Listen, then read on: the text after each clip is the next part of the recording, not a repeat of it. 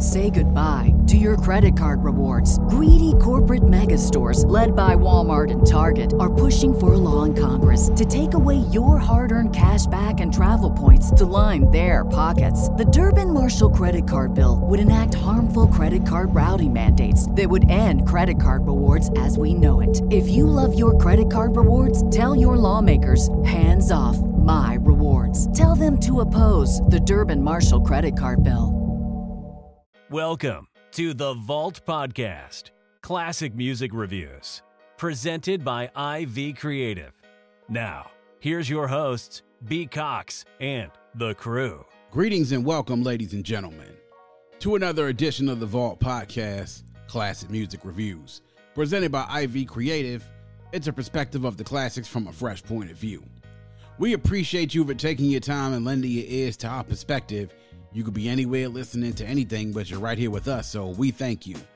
With you today is yours truly, B. Cox, and with me, I have a very special guest in the house with me here today. I'm going to get to that in just a second. But of course, first we're going to stop and give a shout out to all the fans, the listeners out there worldwide and stateside for continuing to show us love. The numbers continue to be great there on our host on Red Circle. Guys, continue to keep spreading the word. Remember to go to vaultclassicpod.com. You can go there. A couple of things just to remember as of note. In the beginning, you heard it. The private Facebook community, the Vault Podcast Record Club. Click in the links. You can go there on the links on vaultclassicpod.com. Join the Facebook community, answer a few questions, and you're in. And then, of course, to buy me a coffee, go there to show your support. Give a small donation to make sure that we can continue giving you the content that you love and you need, and that we can continue to open the vault. As we always say here on the Vault, our motto is hashtag open the vault, hashtag nothing but the classics. And we have a very special guest today, and I'm very pleased to be able to have Charlee D from the Word to the Mother podcast. It's a retrospective 90s hip hop podcast. And on this next review, she's going to be joining me here in the Vault to give her perspective on this album as only those of us who grew up in the 90s could. So here's how it went. And joining us once again in the Vault, I mentioned it here in the open, we have a very special guest here today, as we always open up the Vault and give a shout out to nothing but the classics. And we have somebody that strikes right to the kindred soul of this heart, the heart of the Vault Classic Music Reviews. And, you know, we wanted to bring her on because I met her on Twitter. And we sort of linked up through following other people on shows. And as a podcaster, you get out there and follow people's shows. And you try to find, as we had this conversation before we just came on, try to find your people. Like the folks that are that love 90s hip hop and R&B, that sort of strike to that nostalgia of everything that we came up with. So I found her and found her show. And so she's joining us here today. And I'm very pleased to welcome into the Vault Charlee D from the Word to the Mother podcast. Now, the Word to the Mother podcast is a retrospective on 90s R&B and hip hop. And she does an excellent show. Every single show that she has, there's a featured song and also a featured artist. Just so far in the last couple of weeks and in this year, she's featured some very, very notable artists, including Erykah Badu, Jay-Z, Salt and Pepper, and some of the featured songs that she featured so far this year by Nikki D, Daddy's Little Girl, Only You by Kwame, which is the jam, and it's still the jam almost 30 years later. And another featured song, Blue Cantrell, Hit 'Em Up Style. I remember that because I was in college at Morgan State University when that dropped, and I got the promo single when her reps came by to drop things off to us. So welcome, Charlee D, to the Vault Classic Music Reviews podcast. Thank you so much for joining us. How you feeling tonight? Yes. Oh my goodness. With an intro like that, I'm clutching my homie, you did your research. I feel like I don't have anything else left to say except take a bow. But thank you for having me on here. And wow, I mean, you got it all. The retro, the featured artist, the featured song, and even some episodes. I'm super excited to be here. I haven't actually done this in a very long time. It's my first time in a while, so okay. I'm super honored, and I know we're going to have a good time. Oh, absolutely. I'm excited. Absolutely. And it's when you get into this space, and there are a few podcasts out there in podcast land, the indie ones that do this throwback hip-hop thing. And what I love is about people of this era, when you talk to someone who was there and was outside when these things were happening, the conversation just takes it to another level. When you're like, okay, if I was outside and you were outside and I was watching Rap City and you was watching Rap City and you was watching The Box and I was watching The Box, well, then you get a little bit more in the conversation than just having a run-of-the-mill conversation with just anybody. Yes. So, absolutely. So having this review today, something that we talked about. And when Charlee and I talked, we talked about what kind of things when we wanted to collaborate, what kind of reviews she would be interested in. So she mentioned a particular group. And we're going to go back to a group now, back to 1992. We're going to go back 30 years ago to February 25th, 1992, to the legendary trio and to actually the best R&B selling group of the 90s and actually of all time. And that's TLC. T-Boz, Left Eye, and Chili. And their debut album, Ooh, on the TLC tip. And released on February 25th, as we mentioned, on LaFace Records. Recorded between April to December 1991 at the Doppler, La Coco, Bosstown Studios, all in Atlanta, and House of Hits in Chestnut Ridge in New York.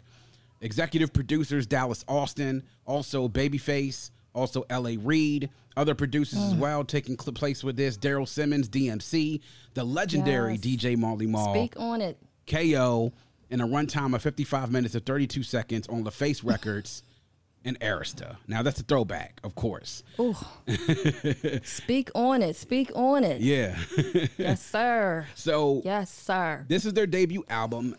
Really, TLC came out, I want to say out of nowhere, really. Nobody was really expecting what these three ladies brought to the music industry. And to speak to their success, and we said they're the most successful female group, R&B group, not just of the 90s, but in history. Now, this is their least selling album out of their catalog, Charlie. This sold 6 million copies worldwide, and it's the least amount of records they sold as a group. Is that all? That's all. 6 million. 6 million. 6 million. So just to tell you about, we talk about legendary status that a group has reached based off the success that they've had. There are very few groups. Actually, there are a few artists and acts, period, that can say they have reached the type of success that TLC did. And it all started right here with their debut 30 years ago. So the 3 singles that they released that everybody knows about, of course, the first one, Ain't Too Proud to Beg, was released in late 1991 on November 22nd. The second, Baby, Baby, Baby, which was May 29th, 1992, became a huge hit that summer. And then the last one was one of the more memorable ones as well, was What About Your Friends, released at the end of that summer, 1992. Ooh, on the TLC tip, Charlee D. You told me you were a big TLC fan back in the day. So, yes, you know, and I know that this was something that you wanted to especially do. So we're going to get into, before we get into the album, let's go back just to your journey with T as a TLC fan. How did this whole thing start with you getting into them in the first place? Oh, my goodness. Oh, okay. 1992. Baltimore, Maryland. Okay. I was about 14 years old, and I don't remember the exact day that I saw the video, but I do remember the first video I saw was, I believe, Ain't Too Proud to Beg. And at that time, I think I was either 8th or 9th grade, and me and my best friend, I reference her a lot in my particular podcast because we went through all these things together. That video came out, and I think my whole life changed. My whole mind just went boom because, first of all, Ain't Too Proud to Beg, there was no video out like that at that time. But the thing that caught me is that these chicks looked and act exactly as I did. There you go. You know, there you go. I'm a young teenager. I'm silly as hell. You know, the toys. Me and my friend would go and we would be in the malls every weekend playing with everything. We'd be in the toy stores. We'd be on the little playground thing. We were just silly. Yeah. We were silly, silly girls, and we just made it a party everywhere we went. Yeah.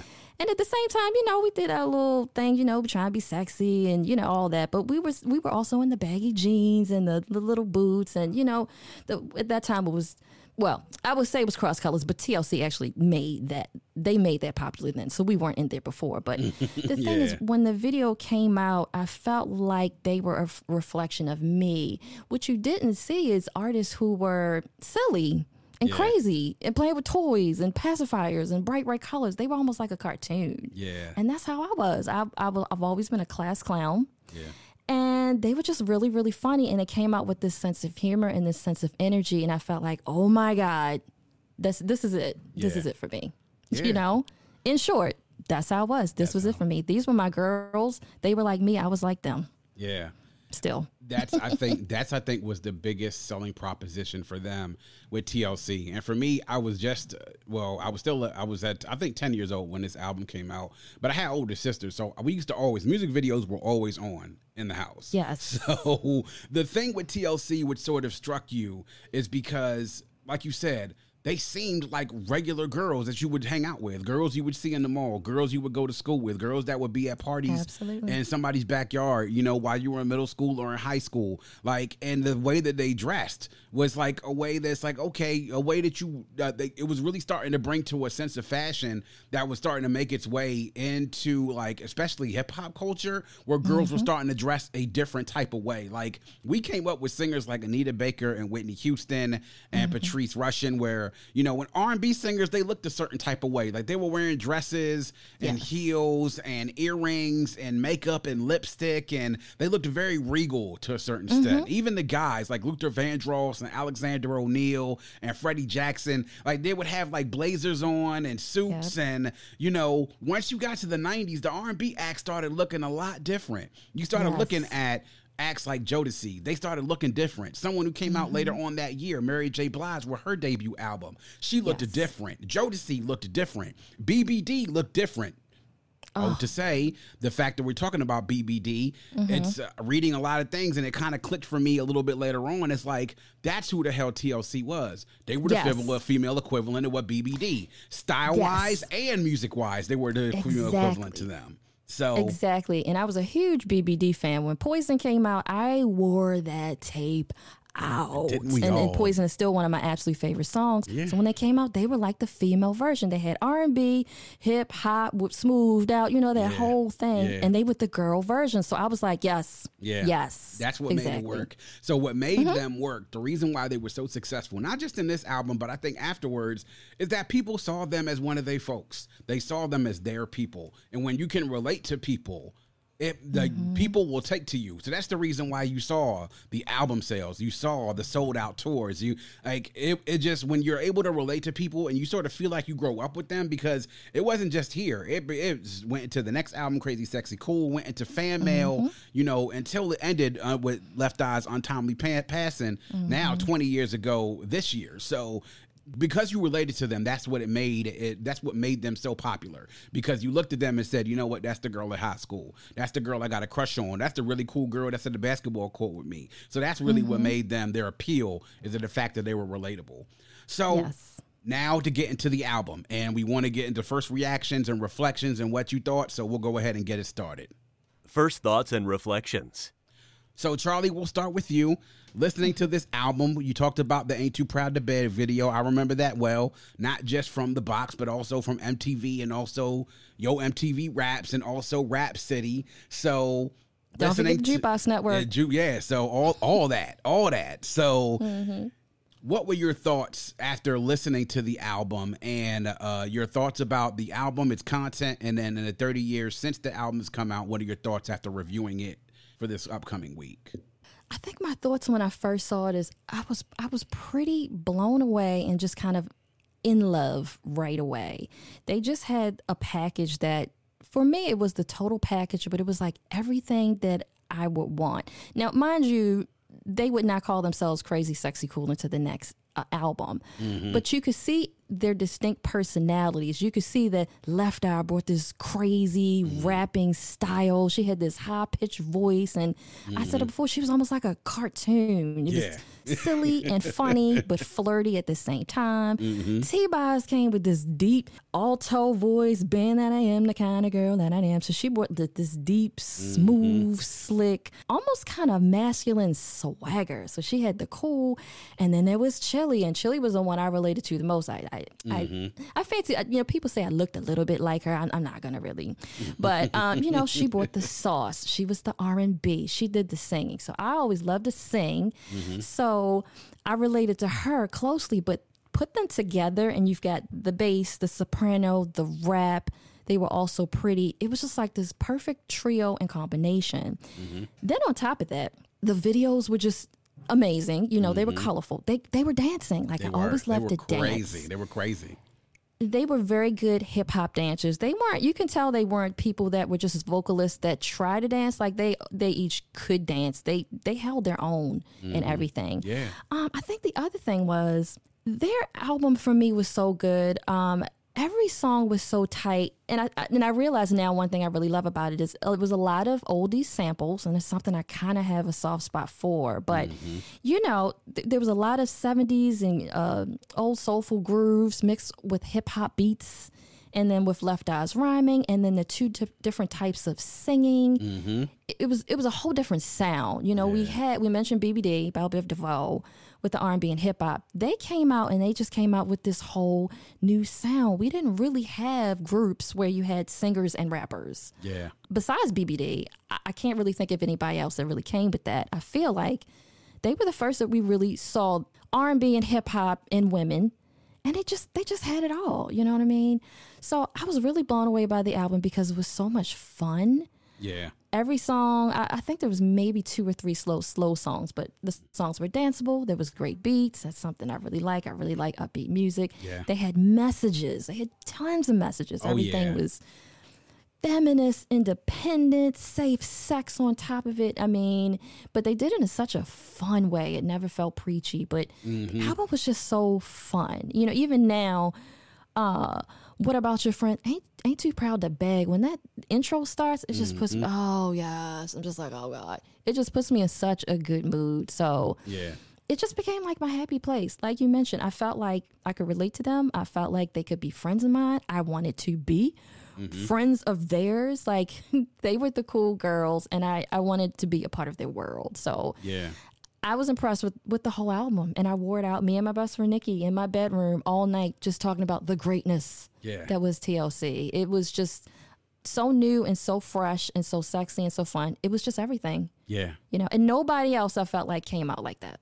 Yeah, you're right. And like they had, you know, female rap groups. You had your JJ Fads, you had your Salt and Peppers, but there was the combination of the R&B and the hip hop that really kind of took it to the next level. And like a lot of things you said, I was the same thing with my sisters, you know. So they went through that same, like you kind of like you go and you see yourself in them. And if you were a girl in the 90s and you were coming up during that time and you liked R&B and hip hop music, you saw yourself in them. It wasn't necessarily like you kind of saw like Whitney and Anita and like I said, those Patrice Russians, those Mickey Howards, and you kind of put them at a level sort of like above you almost, like, you know, like sort of like your parents' music, I guess you could say. But then when you see yourself on the screen, it gives you another level of relatability.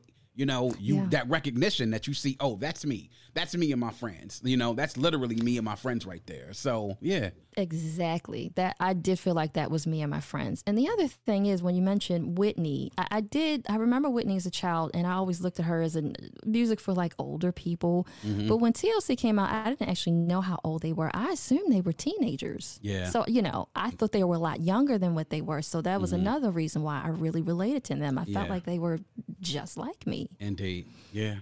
And to me, when watching it, like obviously, man, with any guy, even at like 10, 11 years old, like watching it, like the music is one thing that catches you. But yo, when you're a guy and you're 10, 11 years old, you're looking to see, yo, who's cute? Who do I like? You know? So that was me, unfortunately. Like the first thing, it's like, I'm looking here at these videos.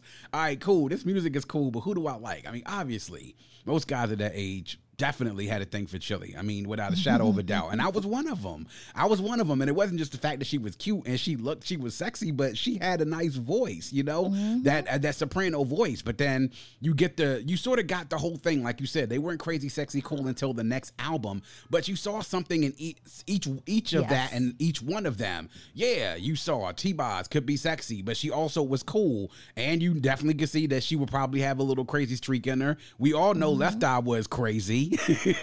Because she was zany out there, her rhymes, her style, her mannerisms. But, you know, people found her sexy as well. I mean, shoot, people like that. A girl that seems like she has an edge to her. And she was definitely cool. Like, you could definitely see Left Eye being one of the ones that could kick it with the homegirls or the homegirl, you know, or the homeboys, you know. And then Chili the same way. She was sexy, but she seemed like she was cool. And yeah. So, and if you found out later on with her dealings with Usher, she could go a little bit crazy, especially when he did her wrong. So, So, but onto the music. listening to it back then, it sounded like most music that I heard, except for, like you said, you had the combination of rapping and singing. You had that with Belle Biv DeVoe, and that worked so well because they were hip and they were cool, and the music was danceable, and it was cool to hear a rap verse come out of a song like Poison. But then you get with TLC when they dropped that Ain't Too Proud to Beg. The music on this, I mean, the production, first of all, let's give Dallas Austin his flowers if we haven't already. Dallas Austin and his production on this is ridiculous because it almost rivals what I heard. Like the Bomb Squad did a lot of production. Bomb Squad, who did production for Public Enemy in the late 80s for, Fear of a Black Planet, also for It Takes a Nation of Millions to Hold Us Back. Very, very popular hip-hop producers, one of the best groups of hip-hop producers out there. That production that he did on this album reminded me a lot like that. To hear R&B music over like hip-hop beats, those drums were hard drums, those bass lines were hard bass lines. And that production backed up also with the production of Marley Marl, who, of course, legendary. We all know about Marley Marl, Juice Crew, LL Cool J. I mean, you name the acts of people he's produced for during this time, and writing by mostly by Left Eye, but also by Dallas Austin. And then you have that touch, be able to slow things down just a little bit with Babyface. And when you listen to it, you know the songs that Babyface and LA produced. You already know. I mean, everybody knows what Babyface and LA's bag were. It was those slow word jams. They weren't slow jams, but they were slow word jams because everything else was up tempo. This music makes you want to get up and dance. I mean, even now, when you hear it, a lot of this music is like that mixture of like New Jack Swing to hip hop to R&B. It like this, you can tell that this was probably, I wasn't in the clubs back then or partying, but I could only imagine what it was like in the clubs when stuff like this came on, because this music makes you want to get up and dance. It really does. It's fun music.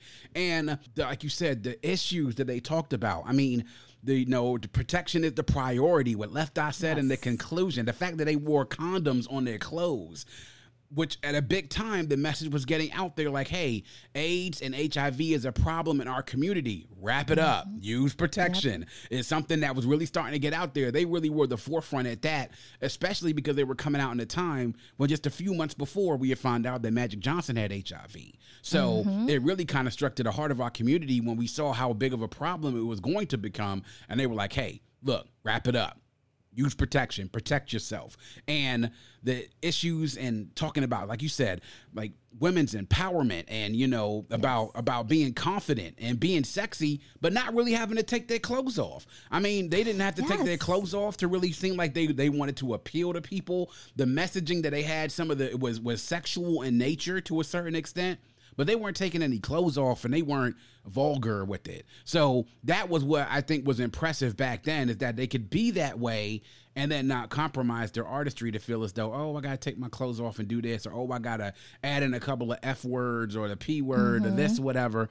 So that is what impressed me now as a grown man listening to this music and coming up in that era, listening to it. It's like, they did their thing on this. And listening to some interviews with Dallas Austin about the early days with TLC and how important it was for him really to make his mark. And not only that, but then to get them off on a good foot to really show that, one, they could do it and that he also can handle producing as well. So that cohesive relationship that you had back then when you had producers really working with artists, where it wasn't just the beat and go in the studio and record. It's like, let's sit down and make this song. Let's sit down and make this song. Let's shape the direction of it. Let's shape it to the point where it becomes almost a fully functioning person and human, where it can live and breathe. So, so that's what I thought about it then and now. And also production contributions by Jermaine Dupri, obviously. They all came up. And you're talking about, JD, T-Boz, Chili, Dallas Austin, all of them came up in Atlanta. All of them were at Jelly Bean, the famous skating rink, which what the movie ATL was based off of. So this is like this relationship that you form to be able to make this beautiful music. So those are my reflections. Just really great music, good stuff that you really want to, that you sit back and it makes you smile. Like, I'm literally listening to these breakdowns on these songs, Charlie, and I'm like, oh, I remember when hip hop songs used to be like this, when they used to have these drum breakdowns and these bridges. Oh my God. Yes. Yeah. And the other thing I want to add that you brought up, the other thing that I really loved about the group and the music was the sense of friendship. Now, you don't get this from a lot of groups, even groups like, for instance, SWV, who started out as friends. They knew each other before. Yeah.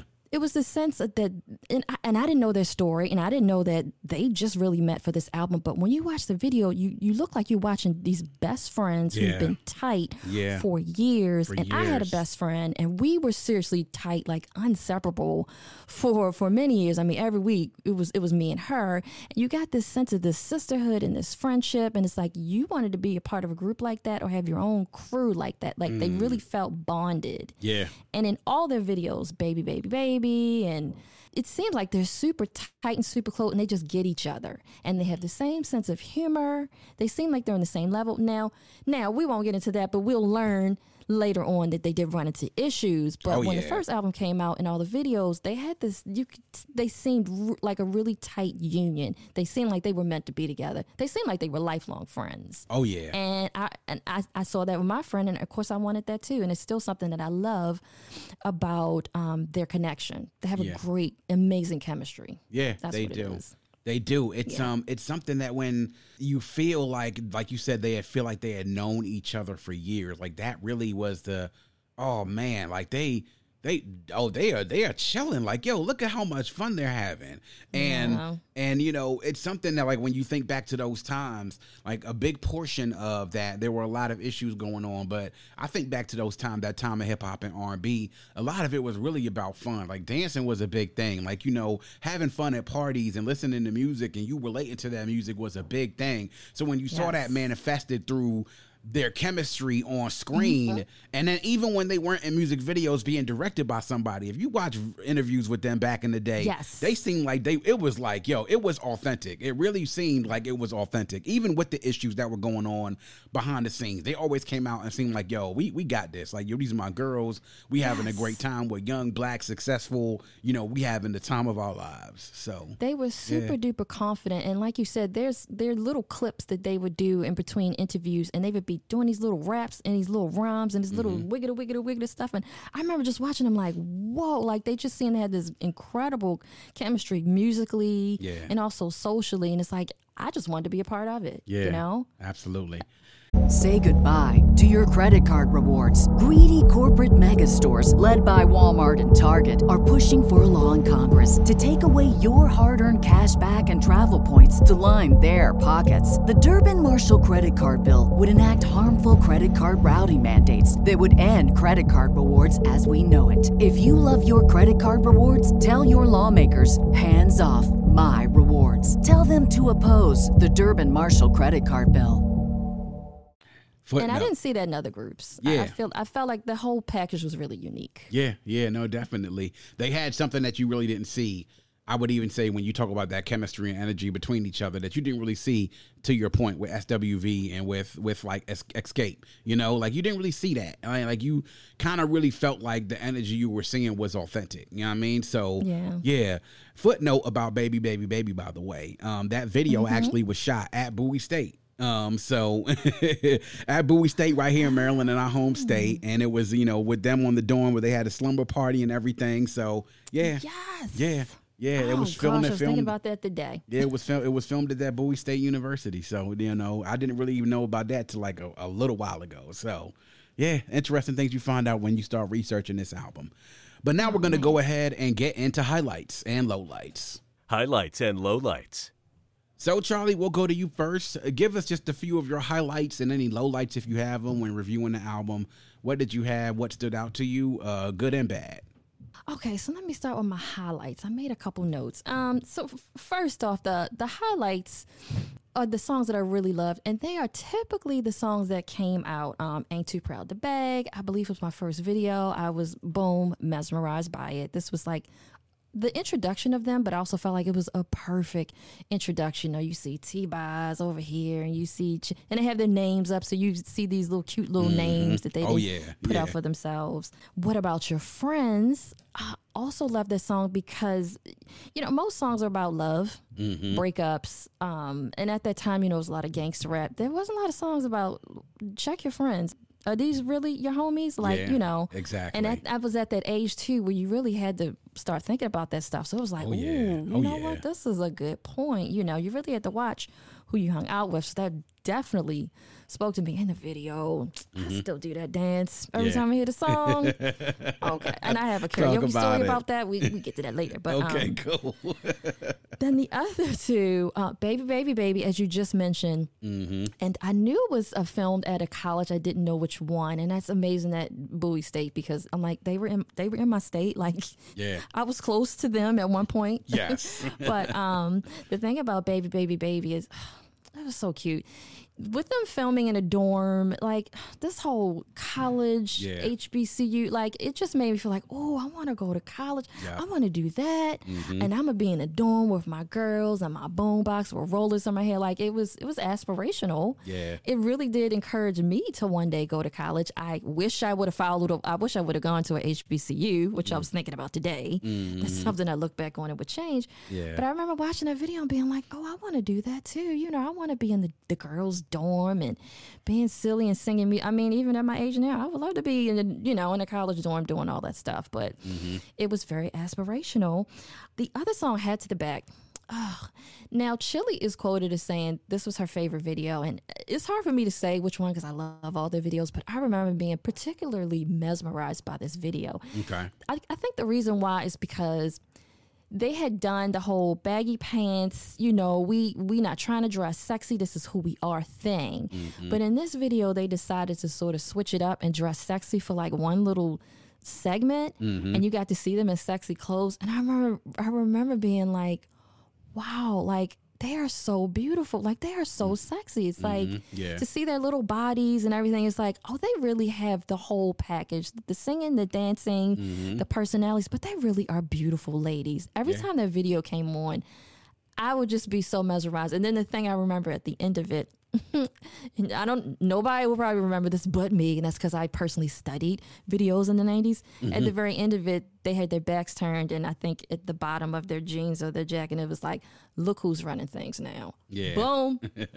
I mean, and at 14, 15, I'm like, oh my God. Yeah. They are like the greatest thing. Like, I was obsessed with that video. They had two other songs, Depend on Myself and Bad by Myself. Again, just these independent, Yeah. self-reliant, feminist, I don't need no man thing that at that age, I really need to hear those kind of messages because you're starting to get into boys and, well, your girl was really into boys, but, as a young, impressionable teenager, you're True. getting into boys, but it's good to get the message that, it's not always about the boys. Put you first, and you don't really need this. And I appreciated hearing that. Yeah. So those would definitely be the highlights for me. I would say, I think there was only 2, maybe 3 slower songs, but the majority of the album was very upbeat, and that's something I personally prefer. I'm not a big ballad person, so this was really my speed. Okay. But if I have to talk about a few lowlights, okay. So there's 3 songs that I didn't exactly love, and I hesitate to say it because I'm like I'm TLC forever, forever. Okay. All right. But okay, Shock That Monkey. Yeah. I never really liked that song. I feel weird even saying it, but Yeah. wasn't as strong. And also, Something You Want to Know, and This Is How It Should Be Done. I kind of feel like they're a little bit filler. Not my favorites. If I'm listening to the album, I will skip those 3. Okay. Yes. All right. Oh, I will also say another highlight is they had 2 intermissions and then a conclusion. The first 2 intermissions, just perfectly. Yeah. It's so much their personalities, which is like fun, Yes. free, Yeah. crazy. The first one was like a voicemail that was just really, really silly. And the second one was this hole remover thing Yep. they did, which Yeah. again, it just sounds like they're just friends, girls hanging around, cutting up and being silly. And that's me. Yeah. So I just love that. And then the conclusion was just this nice little ballad thing, and it just wrapped it up really beautifully. So overall, I think this was a great album. There Indeed. aren't that many lowlights, but Yeah. the highlights for me are the majority of it, and Yeah. just amazing work. Just a great intro to this group. True. Yeah. Yeah. So so my highlights, and that was a great, great review and summary of your highlights, because a lot of them are my own as well. I mean, obviously the singles, my highlights, Ain't Too Proud to Beg. That was the first one out there. Everybody's introduction to them. And that kind of really hit you out of left field because it was like the fashion, it was the music, it was, just wow, right there in your face. And, the same thing about What About Your Friends. But to me, if I had to pick a favorite song, it's probably Baby, Baby, Baby. Because the reason why I say that for me is because I remember that song a lot, particularly because of the summer. Because this came out as a single right around that sweet spot around Memorial Day. So this song, you heard a lot of it during the summertime. And I, back then, like my memories now are a little spotty now that I'm grown and it's been almost 30 years since then. But the one thing I do remember is hearing that song a lot during that summertime. And this is probably one of my favorite TLC songs. Like out of all the ones that I've listened to, this is definitely, I would say probably in my top 5. And, from this album, this is definitely my favorite one from them. But other highlights that I have, like I mentioned, the hip hop drums and like it sounded like, oh man, this is like this beat right here sounds like somebody could rap to this. Like I'm listening to these songs. I'm like, yo, someone could rap to this. Like other than just Left Eye, like I could hear other rappers rapping on these beats. So that was really kind of overall was a highlight to me. But the Hat to the Bat, like you said, What About Your Friends? This Is How It Should Be Done. I actually like that one. I did also like Bad by Myself. One to me that I thought the messaging, what I loved was His Story. Because they talked about Tawana Brawley during that particular, in the intro, Left Eye mentioned her. But and the messaging in that particular song, I thought kind of struck me as well. That's the Way We Like 'Em, another Marley Marl track. Again, Marley Marl, whenever he produces during this time, he did not miss, and he never really missed in his career. But those Depend on Myself, Bad by Myself, His Story really kind of spoke to them being confident. And then not only that, but telling women and young girls really to, hey, listen, stand up for yourself, be proud of yourself, like be confident in yourself, which was important because, a lot of us, we took our cues during music. And as much as we don't want to admit that, we took a lot of our cues during music. I know a lot of guys, when we listen to music, the music we were listening to back then, right or wrong, we took our cues from it. So that was an important message to be able to get out there. But listening to the production from Dallas Austin, also seeing what, Babyface and L.A. Reid did, the writing that Dallas Austin and Left Eye did. It's something that I didn't know until doing my research, that Left Eye did other than their own raps, did a good amount of writing on this. So, and Dallas did a good amount of writing on this. And then obviously, what LA and Babyface do. And then shout out to Jermaine Dupri and also the Funky Bunch for producing Bad by Myself. So overall, great. My lowlights though, I have to agree with you on Shock That Monkey. After hearing Ain't Too Proud to Beg, I was just like, I don't know. That's when we talk about sequencing with albums. Like, sequencing is very important. Maybe this would have been a little bit lower down the track list. After another song, I would have maybe responded to it better. But right after Ain't Too Proud to Beg, you get that and then you go right into that. Like, I don't really know about this, Something you want to know is, I really, like, I think that you having Baby, Baby, Baby on there was good. Having that and then also having this, if I had to throw one of those away, I'm definitely throwing that one away. So yeah, those are really my two lowlights. The intermissions, obviously funny as hell, especially even the skit with Left Eye, her man, and going to the club. Like, yo, we going to the club. I'm going with you to the club. Like, oh, no, you know what? Charlee just called me. I'm going to the studio and I'm taking your car. So it was just like, just like really funny, like entertaining stuff. So really kind of fit into the theme of the rest of the album of keeping you entertained, but also keep you informed and also empowering you along the same way for women and for young girls back then. So exactly. So those are my highlights and lowlights. And, to me, it kind of speaks to, what we would see from them later on. And what I'll go into now before we get into what our final verdict of the albums are is to sort of speak about this. Now, I mentioned at the top, Charlee, that this is the album from TLC that is their least selling album. They sold 6 million copies of this worldwide. Now, Crazy Sexy Cool, we know how big that was. That was a massive, massive hit. And it came out 2 years later. almost 2.5 years later, has been certified 12 times platinum and has sold 15 million copies worldwide. That is an album that people, of course, speak to as that being their magnum opus. But then after all the struggles, the bankruptcies, the court filings with LA and Pebbles and everything else, they came back with Fan Mail about 5 years later, and they came back like they had never ever left, and they come back and they sell 10 million copies worldwide with that. So that's kind of crazy when you think about it.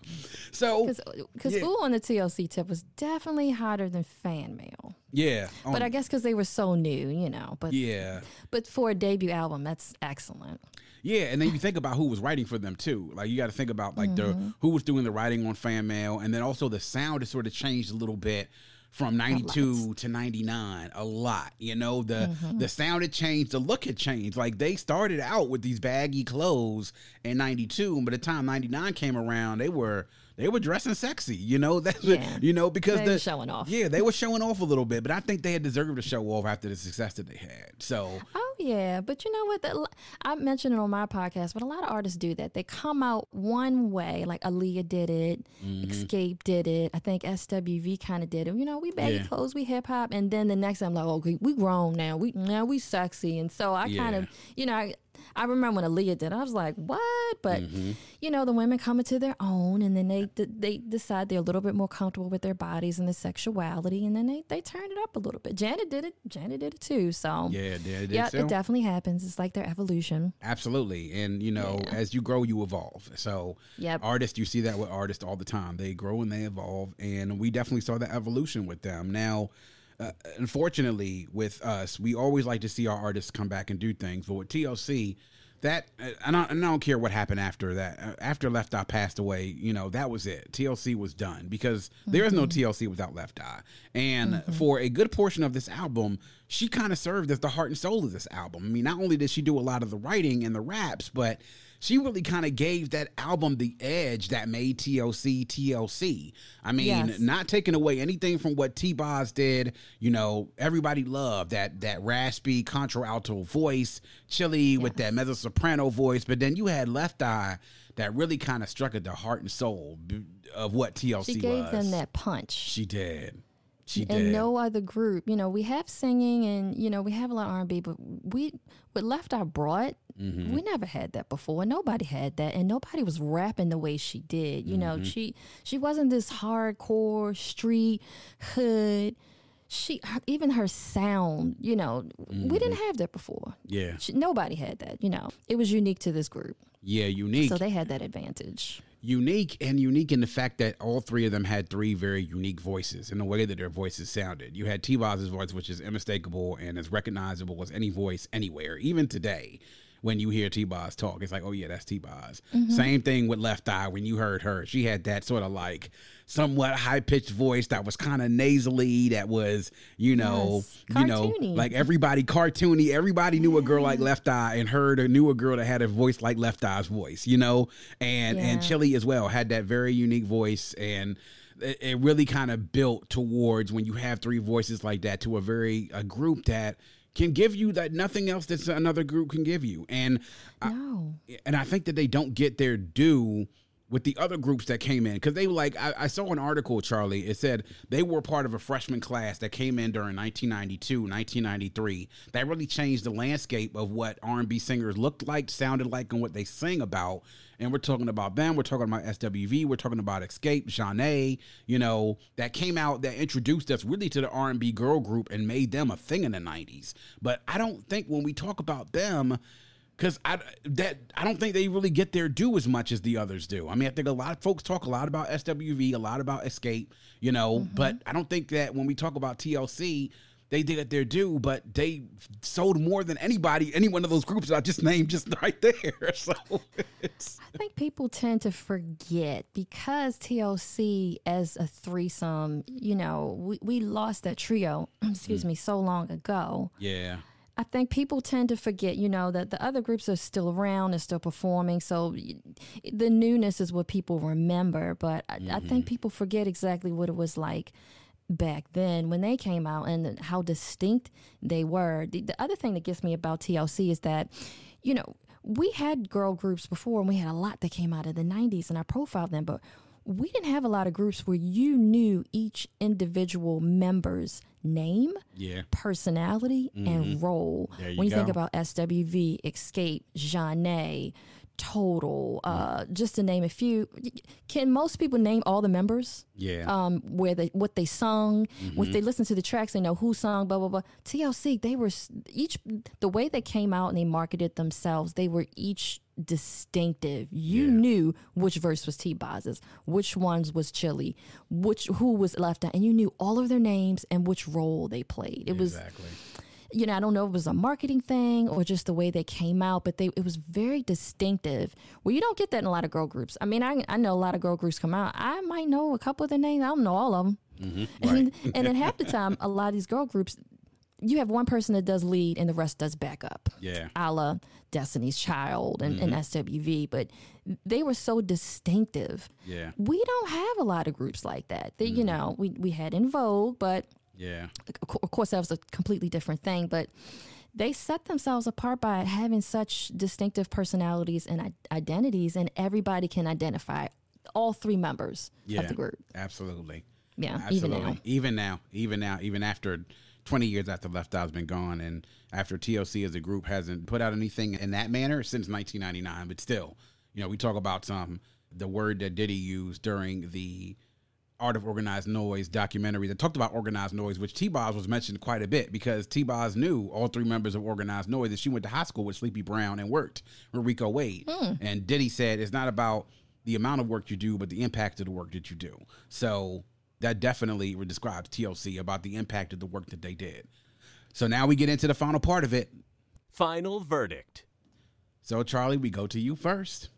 So we have a ranking system here. I've explained it to you here at the Vault Classic Music Review. So we go by what kind of classic do we think it is? Is it a certified classic, a borderline classic, a classic just in its time, or not a classic at all? And we use a ranking system between 7 and 10 about how strongly we feel about it. 7, you don't feel as strongly about it. To 10, you feel very strongly about it. So what say you, Charlee D, about Ooh on the TLC tip? Okay. Charlee D.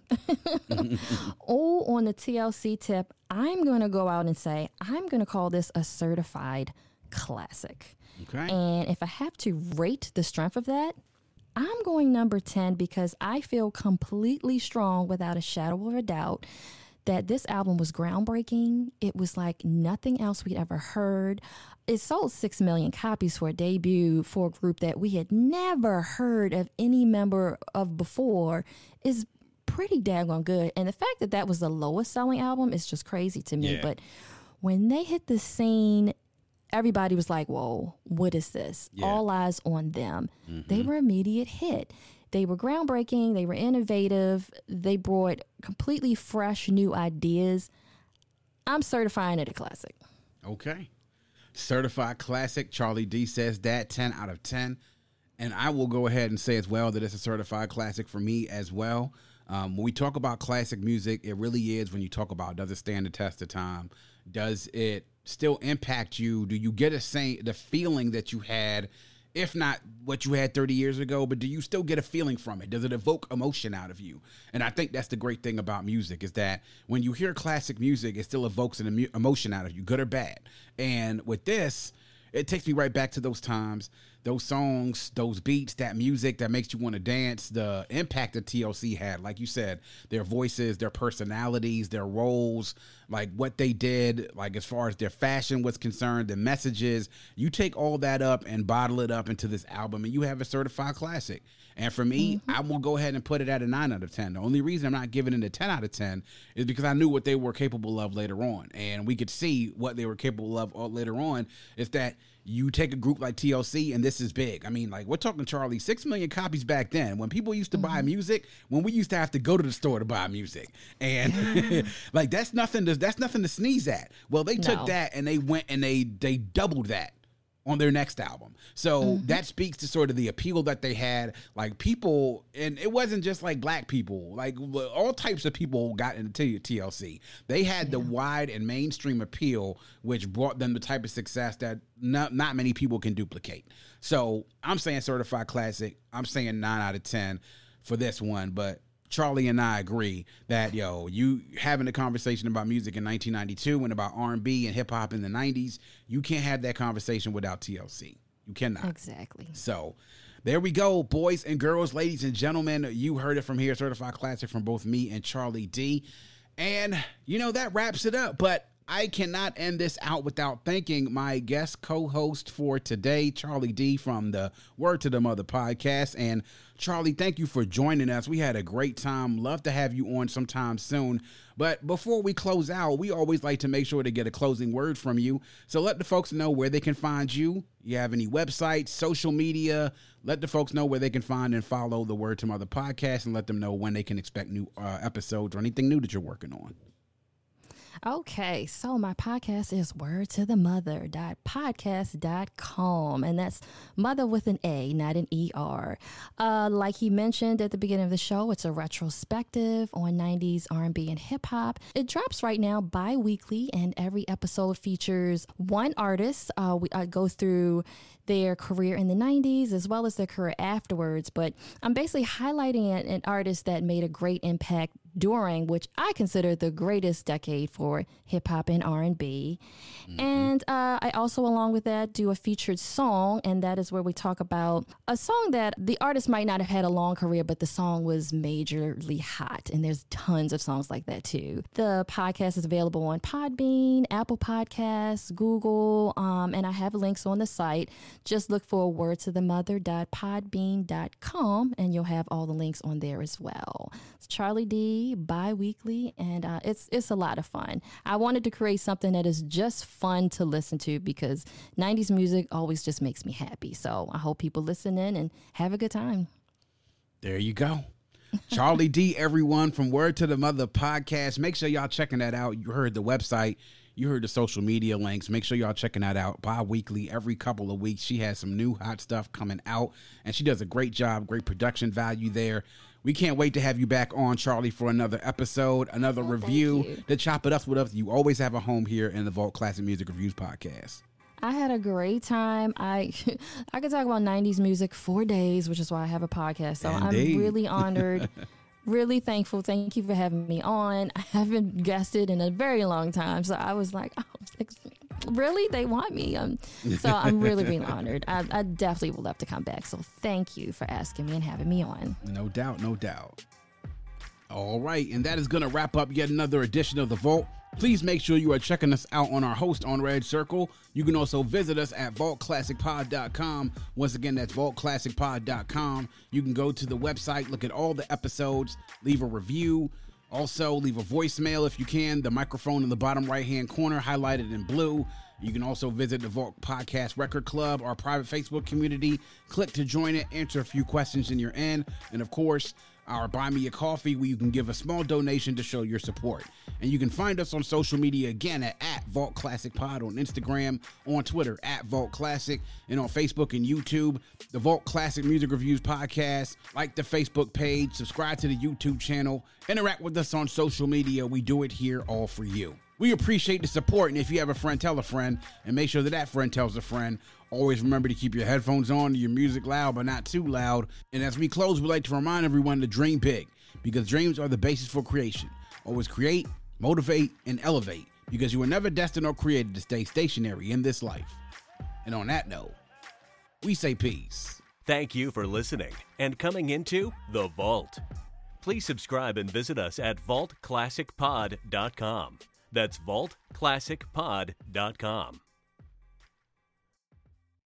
Say goodbye to your credit card rewards. Greedy corporate mega stores, led by Walmart and Target, are pushing for a law in Congress to take away your hard-earned cash back and travel points to line their pockets. The Durbin-Marshall credit card bill would enact harmful credit card routing mandates that would end credit card rewards as we know it. If you love your credit card rewards, tell your lawmakers, hands off my rewards. Tell them to oppose the Durbin-Marshall credit card bill.